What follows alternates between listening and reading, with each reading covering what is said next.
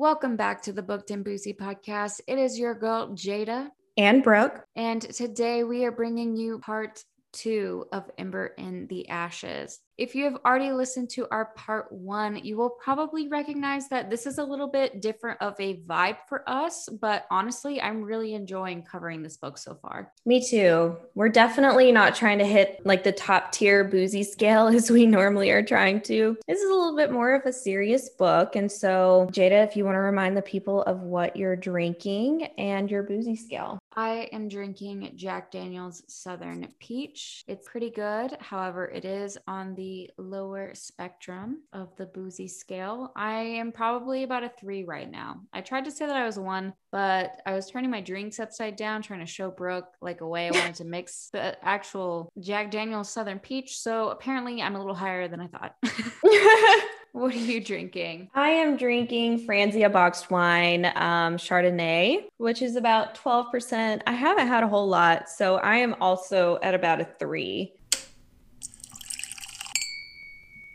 So jumping in, we are still doing the same vibe. I am going to be reading Elias's part and Brooke is going to be reading Elias's part. It is my turn to start off. So Elias realizes that he still has the blood root in...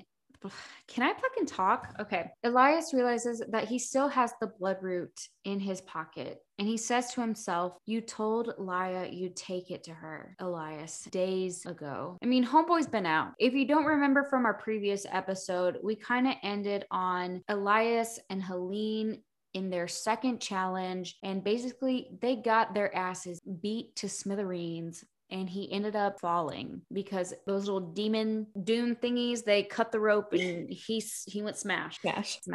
He heads to bring it to her, but comes upon her and Izzy talking. He realizes that she's not who he thought she was. I honestly was like, wow, they really suck at this. I was like, he finds out this fast. I thought it was going to be like one of the ending scenes where he finds out that she was like being a spy. Apparently not. We're not going in the direction, and I'm thankful for it, but still. Of course, motherfucking Helene, she back, okay? She in the shadows, stalking his ass. She's like, wow, you slave banger. I saw how you looked at her. I'm turning her in for treason. I'm like, wow, that's petty as fuck. I mean, apparently from her mindset, that's like all she knows. And like the guy that she's in love with, like she knows that he's in love with, in her eyes, a slave, basically a nobody. And like, hopefully, Helene, I'm holding out for you, BB. I hope you change. But Are you though? That's not the vibe you had in the last episode. Change or die and stay out of my ship. Stay out of my ship. You're not invited. So he fires back. No, you won't. You sleep demon healing witch. That's exactly what he said. And she stalks off in shock that he would even say that. But she was like, mum's the word, because clearly you have something on me. We also really find that Elias and Helene have very different motives when it comes to the changes they discussed on the roof. And he honestly can't deal with it any further. Because when him and Helene were up on the roof, and she was like, I would definitely change some things. That's not perfect. I felt like was getting the vibe that maybe she was starting to think a little bit more like him at that time. Clearly that's not where she was going. She was like, bitch, still a slave. You have eyes for a slave. And he was like, you need to shut the fuck up. Clearly problematic. After she leaves, he's like, no, I'm gonna mind your business. I'm not gonna get involved. They're probably gonna die in the process. They're probably gonna get caught in the cave. Not gonna get involved. And then as soon as they start walking, he follows. Laya and Izzy finally arrive at the festival, and it's such a cute scene, by the way, because Izzy is like standing there. She's in awe. She's like, wow, this is so beautiful. And it's so sweet because she's literally been a slave since she was like 5, so she's never seen the festival before. They're going up to all these booths, trying all these different foods. Laya, I keep forgetting her name. Laya's like, try these moon pies. Like, they're so good. And so they start like eating them. And like, Laya's eating hers, but she hasn't finished it. And Izzy's like eyeing it. And she's like, yeah, you can have it. Like, go ahead. And it's just so cute because she's literally like a kid in the candy store. But then Izzy catches some guy watching Laya. And Laya's like, yeah, I don't know him. And I'm like, y'all should be thinking stranger danger, but like, it's fine, I guess, whatever. And then Keenan pops up and takes her to Mazine. She gives him all the info she knows, and he says he needs a few more weeks to try and get her brother out. He then asks her to find a secret way into Blackcliff. That isn't the one they snuck through tonight because it's not conducive to like a whole army. And she's like,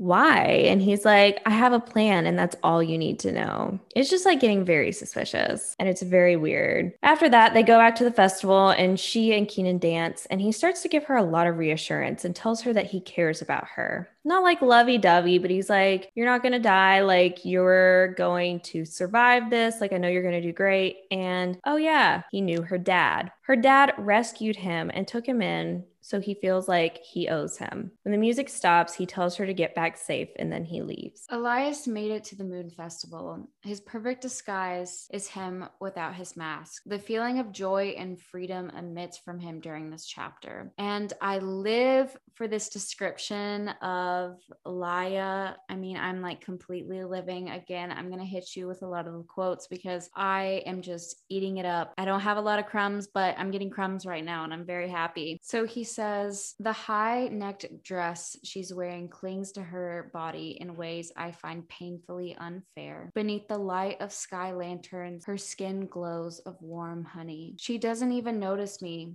which of course makes her all the more intriguing. In my heart, it can't handle it, and I love it so much. Their eyes connect, and for a heated moment, we are immobile. Skies, she's beautiful. I smile at her, and the blush that rises on her face makes me feel oddly triumphant. But then Keenan comes in, of course, as Brooke has just told you, and asks her to dance. Elias really cracks me up because he's like, yeah, I guess he's like decently good looking, and like I know I should just be like completely okay with this because like we're not together or anything, and I'm just gonna like play it cool.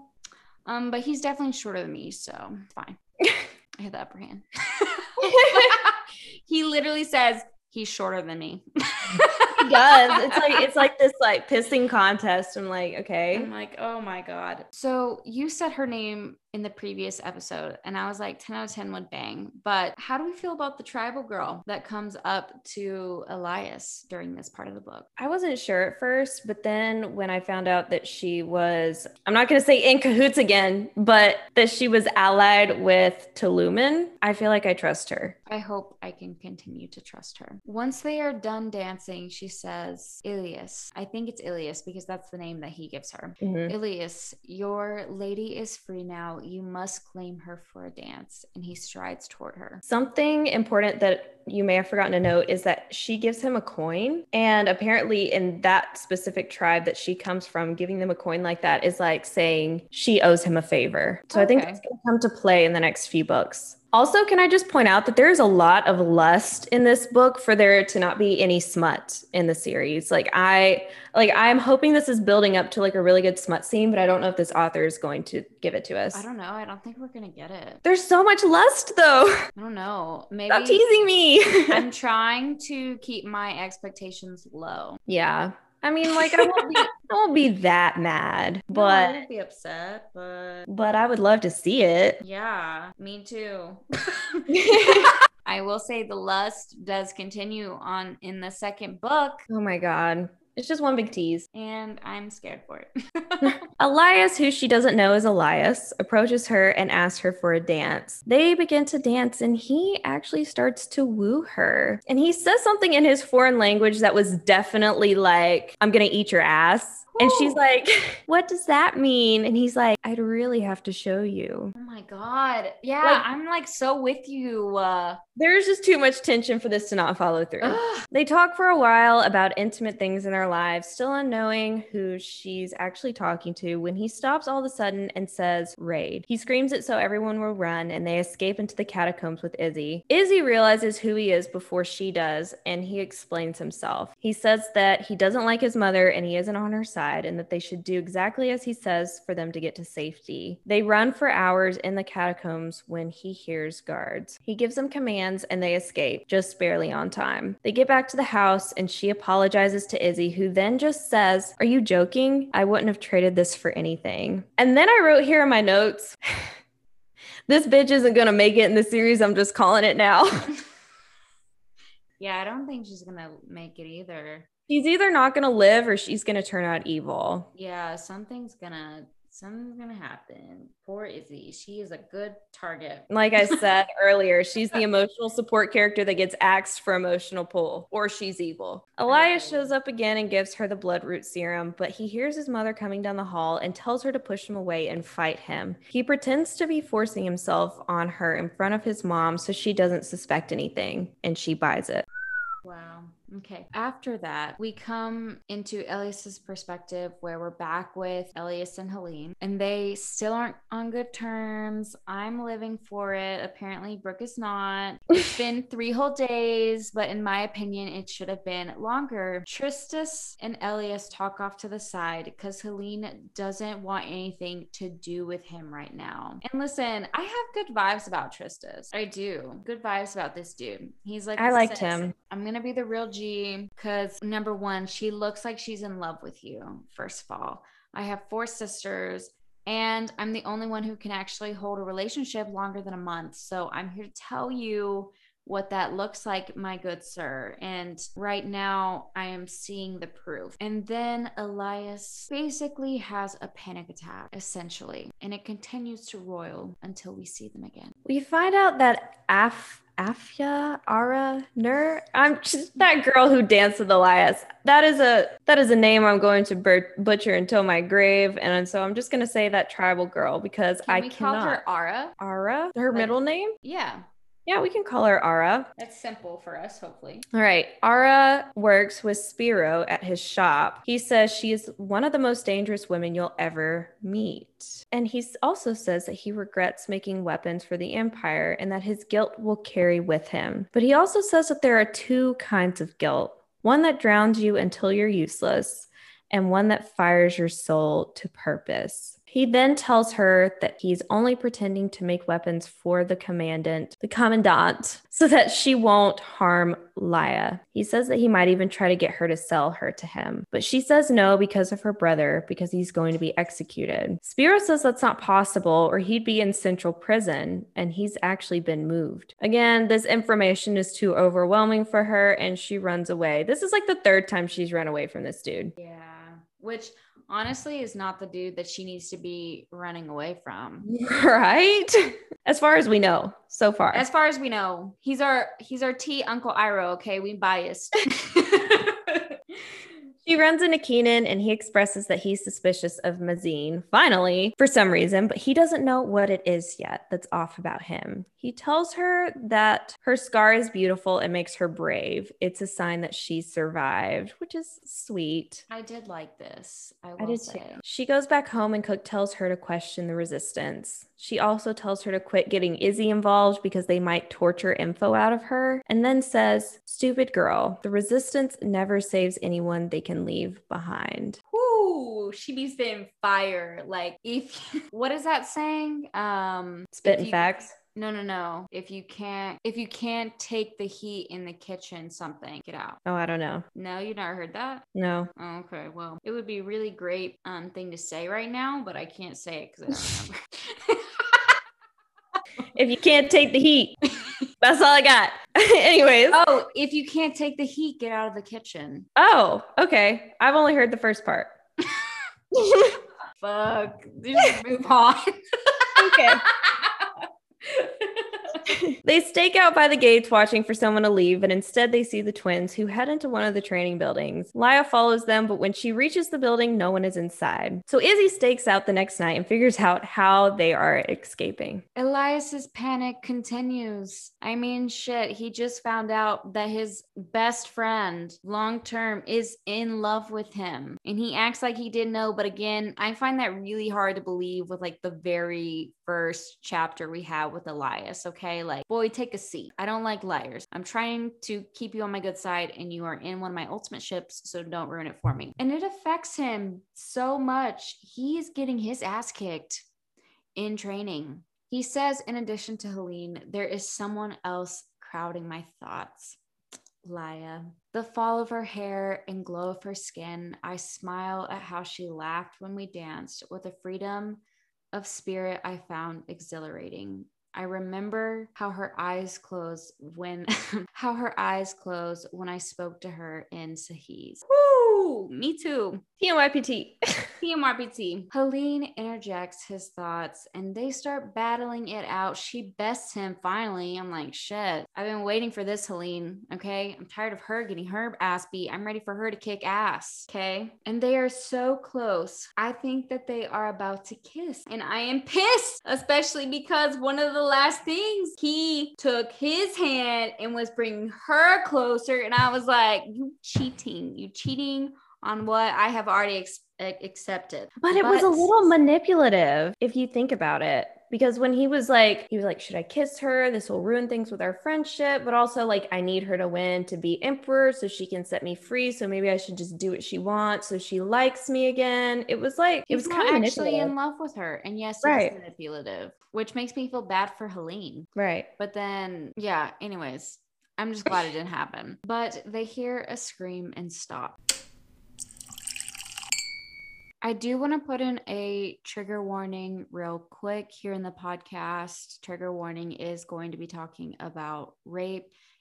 We're not going into depth about anything, but please skip the next minute if that is something that is personally triggering for you.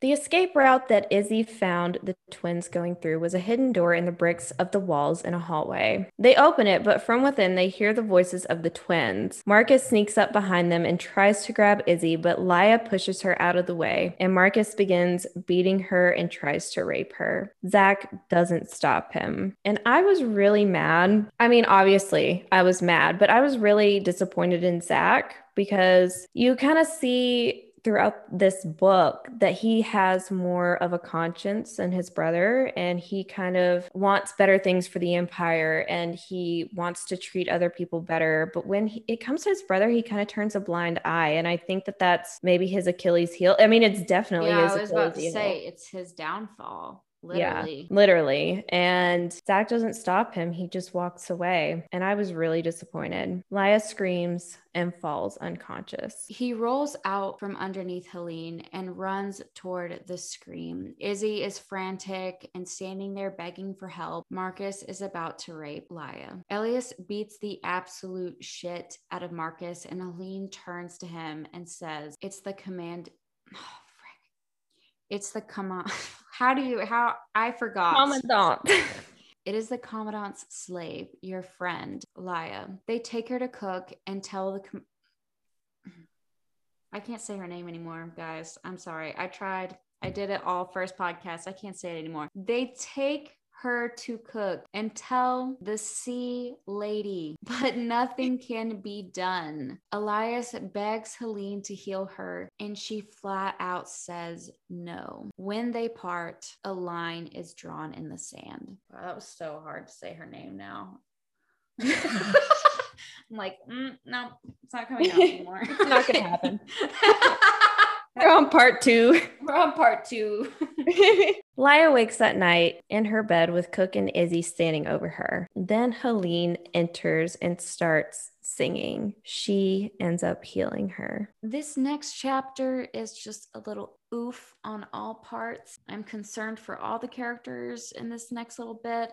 But Helene heals Laya. But at the same time, she really gives Elias a piece of her mind, being like, it'll never work between the two of you. She is a slave. And like, Oof. Elias spoke a little bit too quickly here because he's like, she's not the problem. You are, because you're in love with me and you are letting it ruin our friendship. And I can never be in love with you. You're just like every other mask. And of course, he finds out that she healed her and it's too late to take back what he said. Yikes.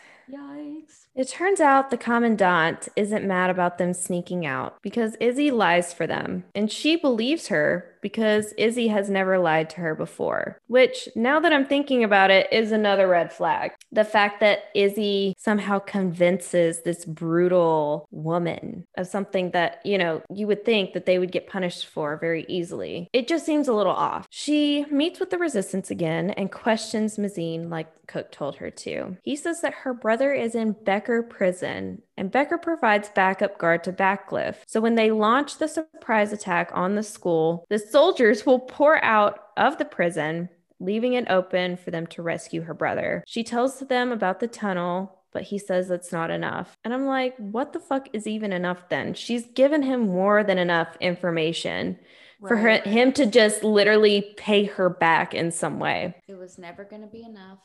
It was never going to be enough, and he demands more in a few days or she's failed her task. Keenan is also very suspicious at the moment of Mazine. But I'm like, are we taking his suspicion for him just already knowing what's going on? Like, I don't know. Yes, because later on he's like, I'm sorry. Like, whatever he says, don't believe him, because he knew. Yeah. The next battle is upon them. Shit is about to get real. A fight to the death. 4 teams led by each of the contestants. Elias off the bat refuses to fight to the death, refusing to kill the very people he grew up with, but his team was dying, begging him for the order in the end because they were not going to make it. And then he finally wields it. Tristus, dead. His lover, left behind. Zach, apparently killed by his brother in this scene. Wish I would have saw that. Helene and Elias prepare to face off. He is screaming in his mind to let her kill him, but in the end, he won't. He tears the dagger from his chest, blood roaring in his ears, and brings the blade down on her. This is where I think that Elias is definitely morally gray and a little selfish, but who wouldn't be in this situation? When it comes down to life or death, for not only your own men, but for yourself, it's hard not to act out of instinct. And I'm not speaking from experience, but, out of the numerous books that I've read where this kind of comes down to this moment, it seems like it would be something very hard. And I can't imagine going up against like my guy best friend and being like, well, it's you or me. And then that instinct kicks in. I don't blame him, but it would definitely be extremely hard. And it was definitely something that was very bone chilling to me. I'm not going to lie. I mean, he tried. Everyone else was against him, but he tried.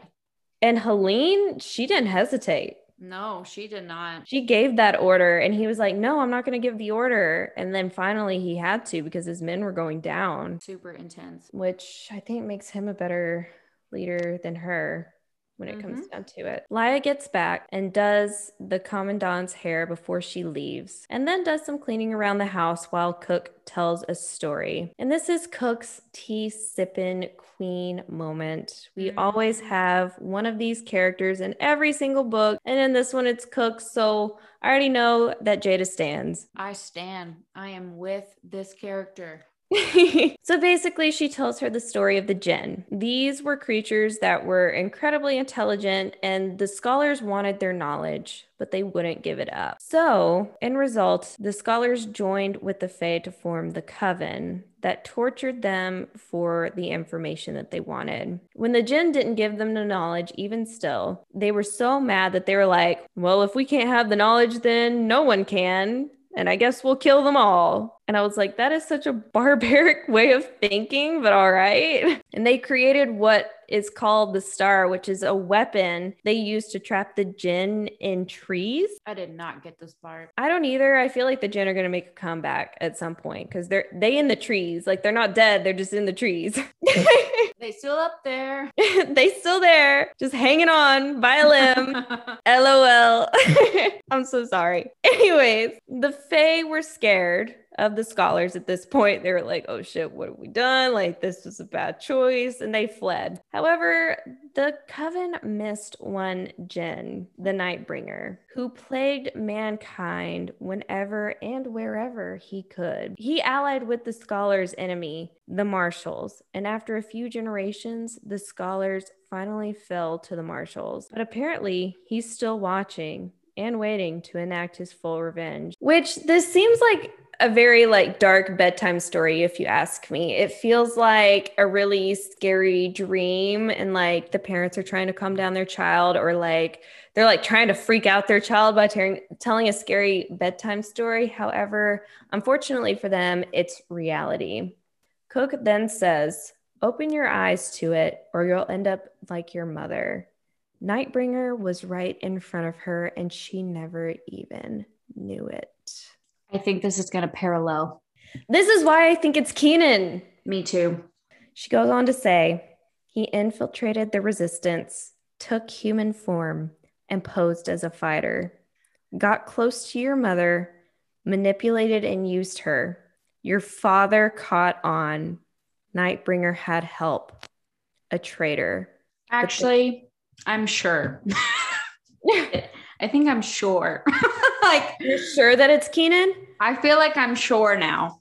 Like even the fact that Keenan was like, yeah, I loved your dad. Like he took me in. Like he did. Like he's like trying to be like, I loved your dad and your dad loved me.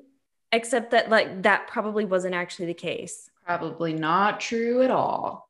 And he's an orphan. Oh my gosh, you're lining up too good. Like he wasn't like, oh, I have parents. There's like no one that she can go to back up the story because he's an orphan conveniently. Wow. And the Nightbringer has already previously infiltrated the resistance. So who says he can't do it again? Right. But then Cook begins stuttering and falls over. This is something that keeps happening reoccurringly every time she starts talking about the past and the resistance and everything that's happened. And I'm like, what is going on here? It seems like it's just getting darker and darker. I know. Laya then goes to the commandant who's calling for her.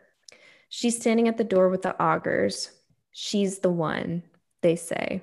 They grab blindfold and throw her into a room. Motherfucking Helene. She's still alive. You sound so excited. Take a shot every single time I start off my part with Helene's still alive. She got the motherfucking forbidden vest on, basically gifting her ability to stay alive by the Augustuses. So she's technically not disqualified. How convenient. Helene is in her room recovering, and Elias tries to go see her because he does feel guilty because homeboy like would have killed her for sure. Which, you know what? I am glad that she is alive because I honestly would not want to deal with his guilt. True. So on that note, the physician rushes him off, says she's not ready for visitors, but Kane finds Elias and tells him that he has a prize for winning his trial and to go wait in his room. No one will disturb him. Which is also really fucked up because Elias was like, I don't deserve a prize for this trial. Like, are you kidding me? And I don't blame him. Like, why would you want a prize for killing your friends? Poor guy. It's just fucked. Anyways, back in Elias' point of view, the cell opens, her blindfold falls. Elias is standing there, but she's not a prisoner like she thought. She is his prize. The door is bolted behind them and he's free to do with her whatever he pleases. But he ensures her that he's not going to hurt her. He unties her and gives her a dagger. He goes to shower and then comes back. They sit on the bed and he tells her his life story next to the fire. It's getting a little steamy at this point. Mm-hmm. Tension is there. She tells him that her parents are dead and her brother's in a death cell in Becker. This is important. He says, there's no death cell in Brecker and says that the school doesn't need to be guarded by the guards in Becker because it's got over 300 trained assassins. Oof. Uh-oh. Oof. Oof. The pieces are starting to kind of like come together in her mind. And then Elias tells her of his true intentions, about how he hates being a mask in the marshals and how he was going to desert. She begins to see him as more of a human. He then tells her of the third trial and wishes he didn't survive because of the guilt. But she tells him what her grandma had always told her, that there's hope in life. Well, this lights the fire in both their panties. Oof. Truly, like she takes off his mask. She thinks that it's going to be like this sultry, like seductive act, but she takes it off and there's literal like spikes on the other end of the mask and like his face is bleeding. And she's like, let me just put that back. She's like, yeah, this was not what I intended. Put it in reverse. Reverse. But then they start making out. It's like a question mark. Like he's got blood running down his face. She's kind of like, does she think that's hot? Like, I'm not sure what's going on here. But I was here for the minimal amount of spice that we got. And it's really not even I spice. think it was the emotion. It's like it seasoning. felt emotional. Yeah, it's seasoning. It's not seasoning. Spice. But then they stop and he apologizes. They start talking about the trial again, and she tells him the thing that Spiro said to her about guilt, about how one type of guilt can paralyze you and the other can propel you. They then talk until dawn before they leave and go their separate ways in the morning. I love this so much. I do. I love it when authors just like force two people in one room with a bed. No way out, with a bed, and either force them to fuck or talk about their feelings. Honestly, like it happens a lot. And I think it's just so great. I'm glad that they just kind of talked because honestly, I know, shocking for me to say that, but I am glad that they just talked because I felt like they grew within each other. They got to know each other a little bit more, whereas they kind of had this like really guarded idea of themselves. No, I agree. Like, I'm glad they got to just talk because for me, it was like, okay, I'm in the headspace of Laya and then I'm in the headspace of Elias. And like, I really want them to come together and realize that truly they're on the same side at the end of the day. And I think in this moment, they kind of figure it out. Her touch haunts him. The expression in her eyes, the way she arched into him, he realized she wanted him to. He remembers their kiss, the freedom and clarity he received with it. He finds Helene later and they talk about what had happened on the field, but they are farther apart than they have ever been. He does not want to cross that line ever again. He tells her his secret of wanting to desert, but before they can even talk about it, they get interrupted to participate in the final trial, the test of loyalty. Laya gets back to the house and tells Cook and Izzy what happened. But the confidant overhears her saying that nothing happened, and she gets suspicious. The confidant tells her that she knows she's a spy and that she herself has spies even in the resistance. Another red flag. Red flag. Red flag. She begins her threats on how she will torture her until her end when an augur, whatever, shows up and demands Laya. The confidant says, no, you will not take her, but they take her anyways. While heading there, Helene is repeating to him, if you don't win this, everything will be lost. She then looks at him and says, the commandant is late. And he looks at her and says, she is right on time. Laya is being dragged in. The rules, whoever executes her first wins. He screams in protest, but the Augustus bitches, they repeat the punishment for that. Failure will be death. If he refuses to, what is the word? Comply. If he refuses to comply. Are you trying to say augurs? Yeah, the augurs equal Augustus people. Okay, I was like, what am I missing here? It took me a second in my I'm drinking tired of brain. saying augers because like it's hard for my mouth to say. My drinky brain was trying, I was like, did I miss something? What's happening? Yeah, no, it's hard for my mouth to form it. So I'm just going with what I can say at this point. So once they give the go for her execution, Elias's body thinks before his mind does, and he begins to protect her at all costs. Helene is pleading with him and even says, like, bitch, I will do it my damn self. But he says, if you want to kill her, you'll have to kill me first.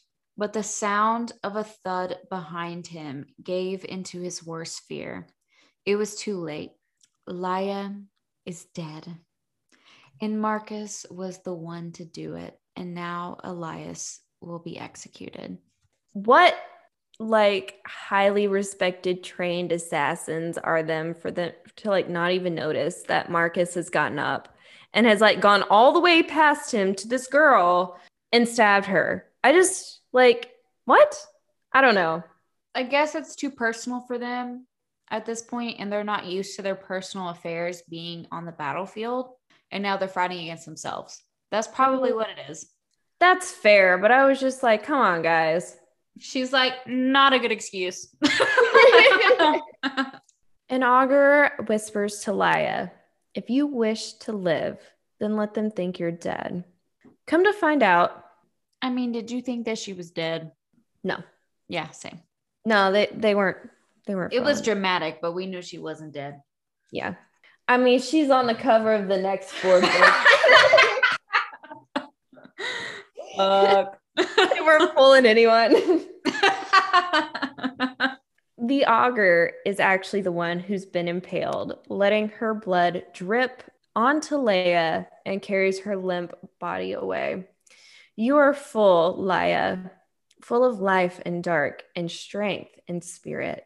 You are in our dreams. You will burn, for you are an ember in the ashes. That is your destiny. Being a resistant spy, that is the smallest part of you. That is nothing. Oh my God, I get chills. The fact that they said it to both of these people makes me think that they're going to be like pivotal in this storyline. But I just cannot get over the fact that they told Elias that he's going to be darkness. Ugh, I hate that because I feel like he has the most potential out of anyone. And his storyline is the one I'm most invested in, to be honest. I'm invested in both of their storylines pretty equally. I mean, like, I don't want her to die. That's not what I'm saying. But I found Elias. I don't think like you, Jada. I just found Elias's a lot more interesting. To each their own, baby. To each their own. The augur then takes her to the resistance. Keenan tries to get her to flee before Mazine sees her, but it's too late. She tries to tell him of the secret path into the school that Elias has told her about, but he says he doesn't care and wasn't stupid enough to attack the school of masks. He then tells her it's been a trick all along. He wished to be rid of her, so he sent her where he was sure she would die because he didn't truly have the men to complete her task. And Sana's men were rising against him. But then she started giving him information, and she let the one thing slip that set the fate of her brother with the resistance. The Emperor coming to Sarah. They instead used their men to kill him instead of getting her brother free, and tells her that her brother isn't Embecker and that it is no use trying to rescue him because he has been sent to Koff. Oh, that's how you pronounce it. He then orders Keenan to kill her, but he knocks her out and takes her away instead. When she wakes up, Keenan has given her an escape plan, but she decides she cannot leave Elias and Izzy behind. She will rescue them. I feel like we're missing a big part. Wasn't this where the kiss happened between Keenan and Laia? Oh, probably. I think I just swept it under the rug. What the fuck? I was livid. Shit. All right, guys, let me bring you back. Jada's cracking open her book. She's like, let me take you there. Let me take you there. Strap in your titties. We along for the ride as always. So, I mean, he smashes Mazine Man in the head, right? No. No, he Who did he smashes smash? her. Oh, Smashes okay. her. That's just me drunk talking. Let me put in reverse, Terry. All right. Reverse, reverse. He smashes Leia in the head, and when she wakes up, like he is on her, like white on rice, like they are kissing, and she's confused, and she's like, "This isn't like kissing." Elias, let me tell you, my mind says something, but my body says something different. Okay. Something that you were talking about in this last section really is giving me some weird vibes because if we are theorizing that Keenan, I hope his name isn't pronounced Kinnan. No. I'm thinking about Keenan, it. go on. Keenan and Okay. Kel. Okay. I'm All that, hoping. all that. No. You know what I'm talking about? From Nickelodeon in like the 90s? Which All one? that? I Keenan and prob Kel. I probably wasn't allowed to watch it. Some of the other 90s shows I wasn't allowed to watch was like Ed and Eddie, Courage the Cowardly Dog. What about like the Amanda Show? I saw bits and pieces, but I wasn't allowed to watch it. Bitch. Bad influence. Look at me. I'm a great Cultural one. revolution. Okay, continue. You didn't get the meme, but hopefully some of y'all did. Anyways, go ahead. If Keenan, again, we think he might be the Nightbringer.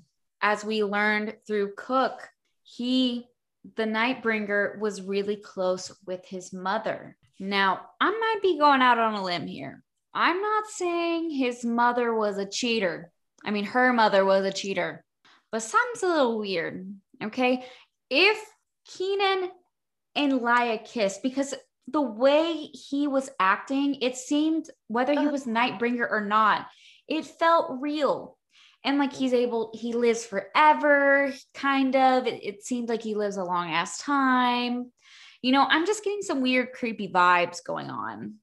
Okay, but Am I making halfway sense? I will take that. yes, yes, but I think people would notice if Keenan wasn't aging. What if it's Mazine? No, it's not as fun. It's not as fun. It's not as fun, but I think people would But notice if Keenan wasn't aging. And Keenan, it's pointed out in the books that he looks extremely young. But I think Keenan can be whoever he wants to be. That's the thing. I think But the Nightbringer form is different. He can change into whatever he wants to be. so you think he looks young to possibly Laia, but looks older to everyone else? It could be that. Yeah, he can change his appearance. Mm.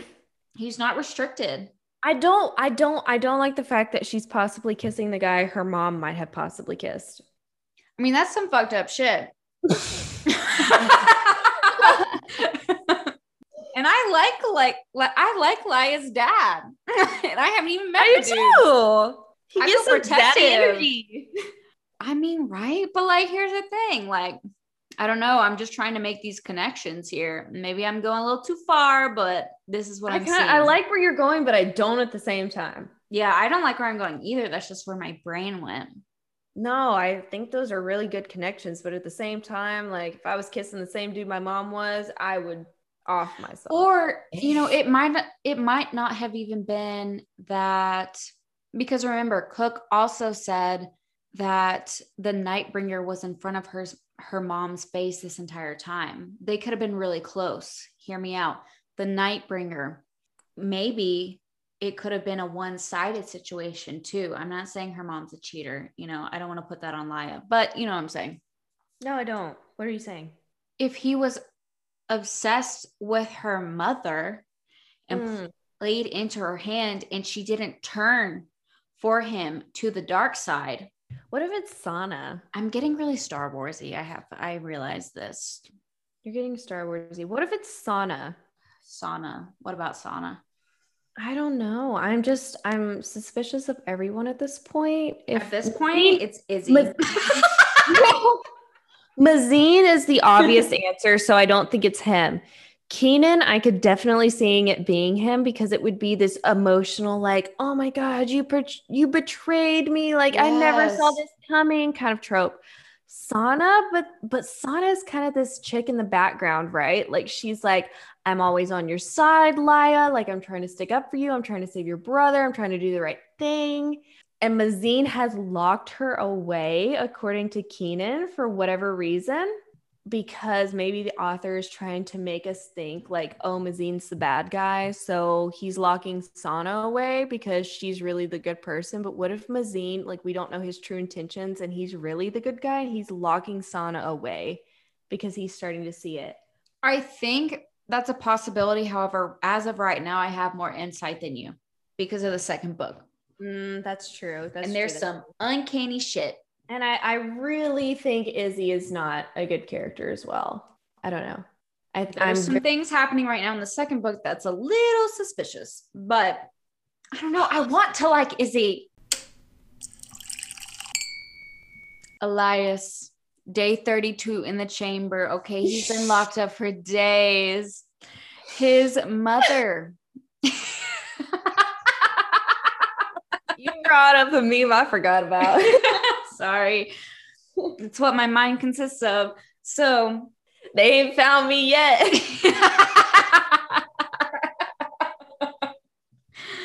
Oh, shit. His mother pays him a visit. And honestly, I was going to say the word psycho, but this is the Booked and Boozy podcast. We are explicit. If you don't like this word, plug your ears, baby. Cunt. She's a fucking cunt. How did I know? Because I don't like to use that word except for very specific times.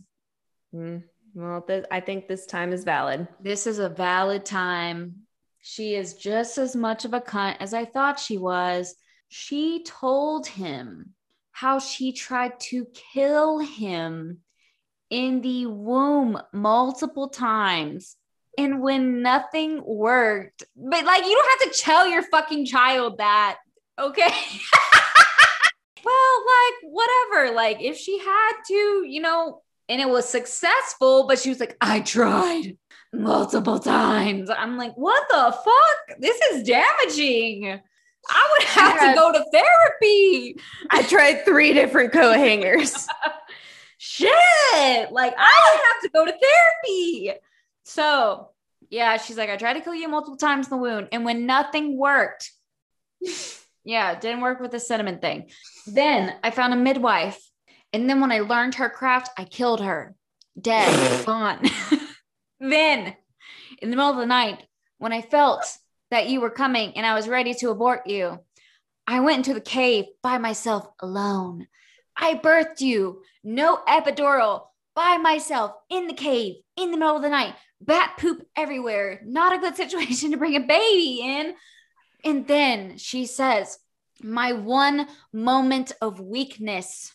Technically, if you really hate his father that much, it's weakness number 2, but we're going to skip past that one. All right. Your one moment of weakness was keeping him. I looked into your eyes and I was like, looks like a fluffy bunny. Can't really kill it. He's not even crying. If you did cry, I totes would have killed you, but you didn't, which kept me from killing you. So instead, I dropped your ass off at the nearest shaman and I scooted my booty on out of there. And then guess what? Like the fucking plague that you are, you came back. You came back like chlamydia. And, you know, at this point, I don't know what else to do but keep trying to kill you. And that's what I'm going to do throughout this entire series.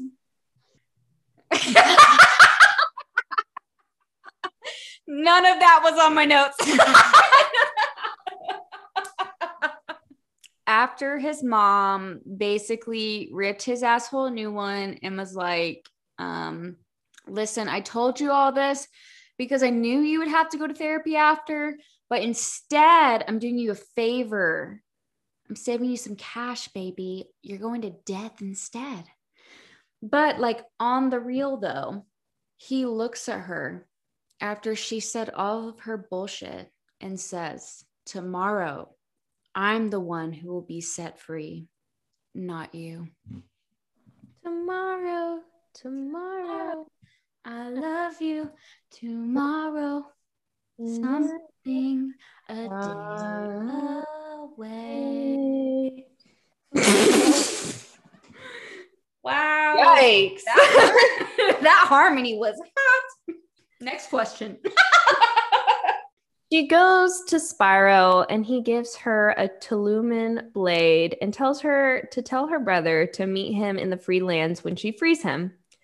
And I was kind of pissed off. I was like, you're a grown ass adult who can forge these amazing weapons. Like, clearly, you've got these special skills, and you're just going to go run off and be like, I'll see you there. Like, peace out. Gonna wait for you in the freelance. Like, you're not gonna even be like, oh yeah, Leia, like I'll help you go free your brother. It's not like he meant something to me. Well, Like, leave it up to the kids again. Technically, he's pretty valuable. So if he dies, like everything they've ever worked for is screwed.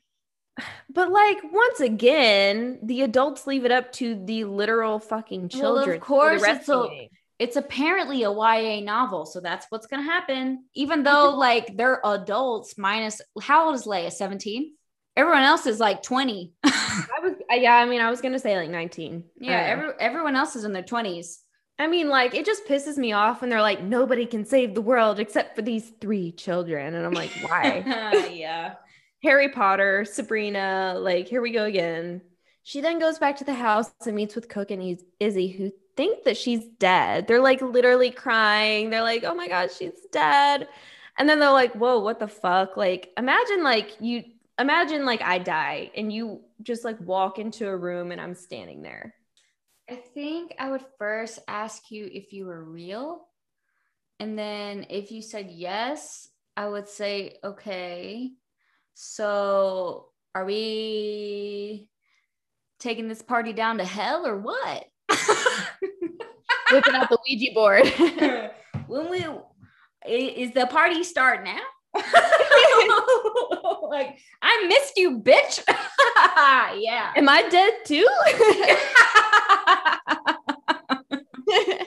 Anyways, Leia tells them her plan, and Izzy says she will escape with them, but Cook decides to stay behind. And I was like literally so upset. I was like crying. I wasn't crying, but I was crying on the inside. Same, but Cook is a bad bitch, so. Cook is a bad bitch. She's a bad fucking bitch. Marcus comes to get Elias on the day of his execution. He says to him, still listening to my mother, I see. You'll always be her lapdog. Marcus tries to say piss off, but then Elias goes in for the burn. So hot, we're heading into a 3rd degree. And says, so what you're saying is you cheated and you barely even won. Well done. Marcus tries to land a blow, but Elias gets the upper hand. His little guards ain't got nothing on him and holds a blade to his throat and says, I'm not going to kill you. I just wanted you to know that I could. Oh, now take me to my execution, Emperor. Big dick energy. That was the biggest of dicks of energy I've seen in a while. Right? It's overwhelming. It's massive. And you don't like big dicks? I don't, but it's extra large. With fries on the side. Fries are on the side with this one.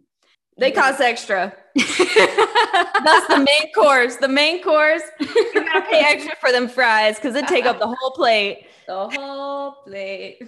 He's up on the stage for his execution. Helene makes no eye contact, even though he is pleading with her to at least look him in the eyes when she does this. She tells him to kneel. The steel is biting onto the back of his neck. What Elias doesn't know is that Leia has placed herself underneath the execution stand and sets off a literal bomb. I was like, okay, bold. I didn't see this coming like I should have when she was talking to Cook and been like, you remember everything? Like you got all the materials? And Cook was like, yeah, I got you, bitch. I should have seen this coming, but I didn't. There's a reason why she was placed in the kitchen. Bombs? Because she knew how to cook the bombs. Oof. She's good with her ingredients. You know what? That's the truest thing I've ever heard. It's not just one bomb that gets set off. It's many, exploding all over the school, but not to kill, just to knock everyone unconscious, to serve as a diversion. She is going to save Elias. An explosion erupted, and Elias had thought that he died. Screams filling his ears, but a familiar pair of gold eyes looked at him. She says, "You're not dead. Not yet, anyway, and neither am I. I'm setting you free." He looks at her and says, "What's the price?" And she tells him that, "I saved your life to get us out of Blackcliff, to guide me to the Cough prison, and help me free my brother." And when he hesitates, she says, "Decide." Like, honestly, they're about to die, so I get the urgency, but also I'm living for this Laya. She is like taking the control. I'm like, I've been waiting for you this entire book, girl. I am so excited that you're here. So she's like, "Listen, decide, there is no time." And he swears to help her. They're on the run, and he realizes the damage she has done. Like, he's like, yeah, so like, why is there still bombs going off? And she's like, "Oh yeah, I did that." And he's like, "Wow, I really underestimated this girl, clearly." She adjusts her glasses. Impressive. Then motherfucking Helene, she here.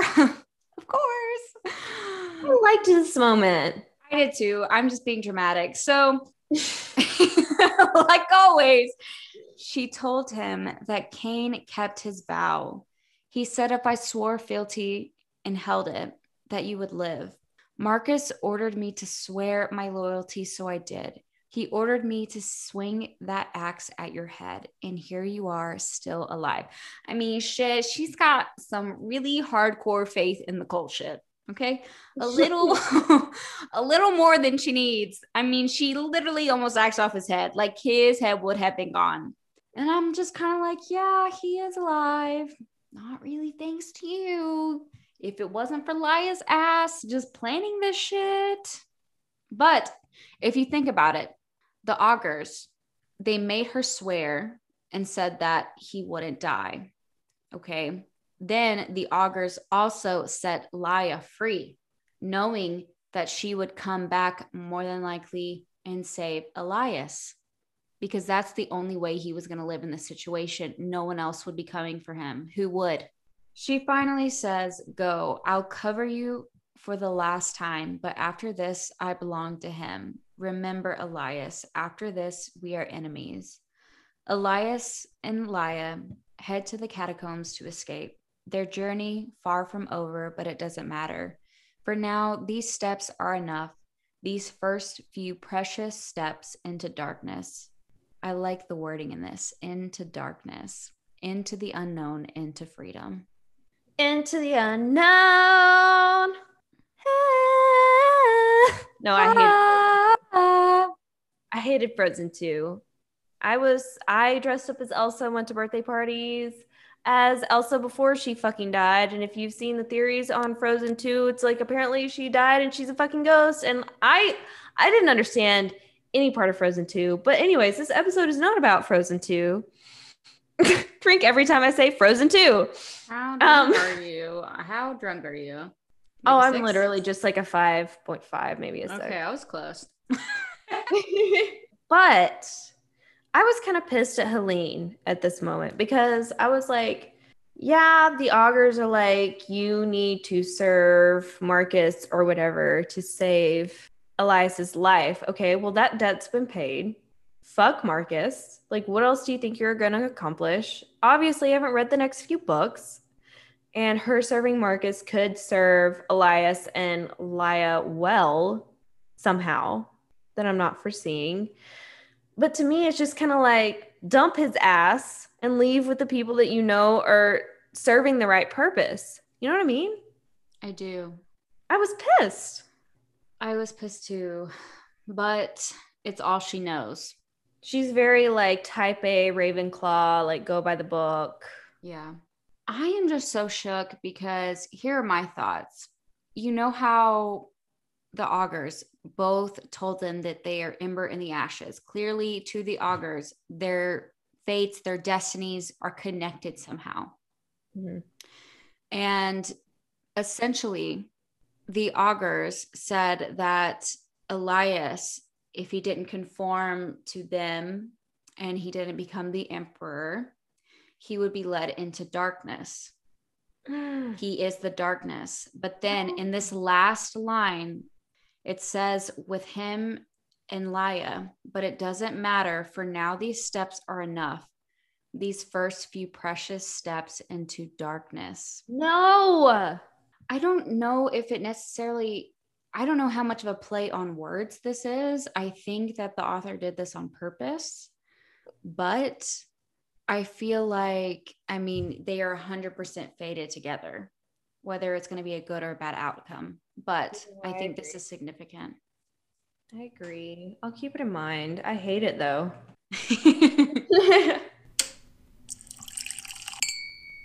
All right, bitch. Let's get on to the discussion. All right, you go first. Okay. As always, I don't have much to discuss. Number one, I can't discuss much because I already know things from the next book and I will high key accidentally spoil it. Bitch, you gotta stop doing that. No. That's like asking me to not breathe air. So, I know, but think about how good our discussions would be if you didn't just like read ahead.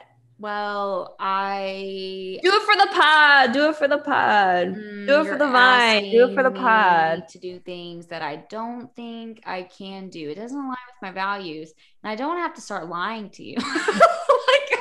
No. You just gotta like finish a book and then start a Netflix No, series. don't know how to do. I've given you No. so many good Netflix series and you won't start them, and I'm No. like, I'm low key pissed. Like you need to Well, start and New Girl. I don't want to hear it. I watched your fucking Firefly. What was it called? The Wings Club. I watched your Wings Club. I haven't even watched that yet, and I didn't tell you to watch it. You talked about it on your TikTok, so I went and watched it like the good friend that I am, thinking that you were already watching it. Okay, well, I still need to watch that, but you need to watch Lucifer and New Girl, two shows that I have watched and I know that are good. And then did I not watch them. Bridgerton after you watched Bridgerton? And stop reading ahead of me so we can have good discussions on the podcast. Anyways. Number two, I hope I don't end up liking the Nightbringer, because that would be some shit that I would do 1,010%. We kind of already talked about it, and I probably won't like him, but like, what if I do? I'm scared for myself. I'm scared for you too, because I don't know. I don't know. Yeah. Okay, point number three. If Elias and Laia don't end up together, why am I reading this? Because this book is good no matter what. I'm okay. Look, I'm here for the romance and I'm excited for them to maybe finally get together and like start their band of exiles or whatever and have their little enemies to lovers trope. But like, I'm here no matter if the romance is there or not. This plot has reeled me in personally. It's a great plot, but speak for yourself. Just like your fucking love triangle shit. But anyways, as I was saying, I don't care. Like, okay, no, not that I don't care. I would like to see them end up together, but I am so invested in this plot. Like, this author did such a good job that, like, even if the romance doesn't work out, I'm here for this plot and I need to know what happens regardless. Wow, you were so amazing, so above me for loving the plot of the book and being so high-key intelligent, while my ass is like enemies to lovers or I'm not reading this. Oh, that's sad. I think it's gonna be enemies to lovers and then one of them's gonna die. I really think that's I really hope one of them doesn't die. I am being dramatic, but I don't know. I'm being dramatic. I know I am, but sometimes I want to be. Is that okay? That's okay. All right, Brooke, hit me with your discussion, babe. All right, I've got a lot per usual. If Jada didn't ever read the rest of the series like she normally does, maybe we'd have more to discuss on her end too, but that's okay. Anyways, my first point is Darren and whatever he was doing has to live with the fact that he got his grandparents killed and left his sister alone for the rest of his life, even if he is saved. How do you feel about that? I feel really bad for Darren. I really do.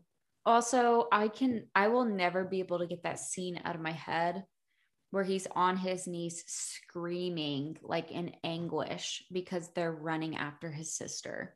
Me Like, too. I will never be able to unread that.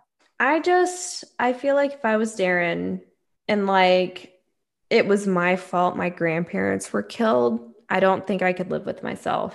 I don't think his grandparents would view it that way, but it does actually suck. Like, suck high key. Maybe they'd forgive him, but it is his fault. It is his fault. I'm keeping my thoughts to myself because, Okay. again, I read the next part of the book. So far, I think it's his fault. Maybe it's not.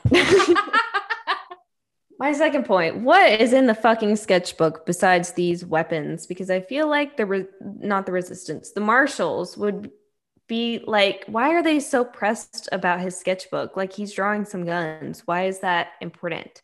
I know, but I can't tell you. Ah, fucking damn it. Okay, next point. We talked about this earlier. Is her mom alive? I don't fucking know. I hope not. I hope not too, but at the same time, that would be the plot twist of the century. I don't want her. She can I don't stay either. dead. Why does Cook begin to stutter when she starts talking about the resistance? I don't know. I almost wonder if somebody's cursed her or if it's so traumatic she just goes into this PTSD state. It seems like it's trauma, but I'm not sure. Oh, what if? What if? Okay, this is a reach. This is a very Okay. far reach. Okay. What if Cook is somehow Laya's mom? This is a reach. But what if she's been conditioned to forget? Oh, I love your brain. Um, Thank you. What if she's been conditioned to forget and that's why she stutters? She gets too far in. Like every time she starts talking about Laya's mom, she and starts. her face is scarred. But like, what if like low key we don't know that like this one is like a white woman and like does is not even like the same skin color. So like they definitely wouldn't even be Right? Like, what if she has literally been cursed or something and is like, I hate Laya's mom. I hate the lioness. She was terrible. But what if they were like, what if they all, the resistance, realized that the lioness was terrible? What if they realized that she was a traitor and they cursed her to go live with a confidant for the rest of her life, unknowing of who she was? Ooh. Oh my It's so God. weird how she was like, and the Nightbringer was right under her nose and she didn't even know it. That seems Right? very personal. Yeah, I'm seeing how you can think that. I don't think it's as far as a reach as you think it is. God fucking damn I don't it. Okay. know. We don't know. My mind is being blown right now. Okay, moving on. Do you think we will see Cook again on that note? Because she says that she's not going to go with Izzy and Laya and Elias forward, and she's going to stay with the confidant. Do you think we'll see her again? If she's Laya's mom, we'll definitely see her. But Do if you she's want me not, to tell you? okay, so that's a yes. Next. It's badass too. Okay, anyways, next. What role do you think the Nightbringer will play in the upcoming books? I just realized something from the second book that plays really well with your theory. Okay, continue. Sorry. What if the Nightbringer's her dad? Then that's fucked up because that's some Cassandra Clare shit. That's not something that we need to bring into this aura, this Why safe space. why would that be some Cassandra? Oh, well, if it's Keenan. If it's Keenan, then it's some Cassandra Clare shit. But I'm not saying that it's Keenan. Okay, What if the okay. Nightbringer is not Keenan, but it's her dad and she had no idea? I don't think so. Okay. Well, I'm really nervous to realize what you're like. Oh my gosh, my revelation. Hold on to that. Please hold on to that I so we can talk will. about it. I have here what if Keenan is the secret spy that the confidant has in the rebels? And then I also have what if he's the Nightbringer? We've already talked about that. And then I said I'd rather read a book this way than have to read a separate book in another person's point of view, like Midnight Sun or Hades' point of view in the A Touch of Darkness books. No shade to any of these authors. Like I appreciate the way that they've gone about these books because I think that's personal to them. However, me as a reader, I would just personally rather read a book that has someone's point of view already tagging along with the other main character's point of view as well. So I don't have to read something all over again. I agree with you. I hardly ever read separate characters' point of views. I just don't want to read the same thing all over again. So if it's in the same book, then I don't mind it. Right. And my last point, what is Helene? My theory is that she is possibly a siren. I don't know if they necessarily have sirens in this world, but she's definitely like some type of like, obviously she's a healer. I just don't know if I would call her a siren because I don't think that that's the wording that the author is going to choose to use. That's fine. It was just like, why the singing? Okay, Might have let's been go an ahead and move instance. into how drunk are you? I'm like a 2. I feel good about it though. I'm happy to be a 2. How drunk are you? I'm like a 5 to 6. Saying that Good. I'm probably a 5.5. Your So alcohol is also stronger than mine because remember you said yours was like what? mine's 12%. 12%. I mean, this Yeah. is only 4.8. I know I've had like 4 of them, but Yeah, I mean I mine's still don't. Chardonnay 12%. Yeah, I still Yeah, don't I'm think like yours a is I'm like a shit. 5.5. Yeah, girl. How You do you do rate the that. book? I'm getting my night voice. I don't know if like people can tell on the podcast regularly when we get to the second part and like the end of the episode, I get like a deeper, like raspier voice. And for some reason, like even when I was in high school, like this is the voice that comes out at night. I don't know why, but it does. So this is my night voice, just so y'all know. How do you rate the book, Jada? I rate, I'm going to go ahead and rate the book a 5 out of 5. I don't care if you bitches think I'm generous. I really don't because I think the series is going to end up being a 5 out of 5 across the board. So I don't want to rate it anything less. How would you I rate the book? I think the series as well is going to be a 5 out of 5 across the board. However, this is not the typical book I would pick up. This is not something I would read the back and say, hey, I want to read this. And like while reading the book, it's very serious. There's no smut. It's got some very dark topics. It's very violent. Not saying that I wouldn't pick it up, but it's not something that's like, I like to have a little bit of light with my darkness, and it didn't necessarily have that, but I'm not faulting it for that either. I am actually rating it a 4.5 out of 5 just because of that aspect of it's not typically what I would pick up, but it pleasantly surprised me and I really enjoyed it, like really, really, really enjoyed it. And I like want to pick up the second one immediately. I mean, I don't think that's a bad rating. Like 5 out of 5, it would have had everything that I wanted. It would have had a light and darkness and smut and just like blown me out of the water. This book blew me out of the water, but didn't have all the aspects I normally go for. So that's why I'm rating it. Yeah, I will say, like, out of my top books, you would think that they would have smut in them, but actually, guys, majority of my top tier books don't have a lot of smut.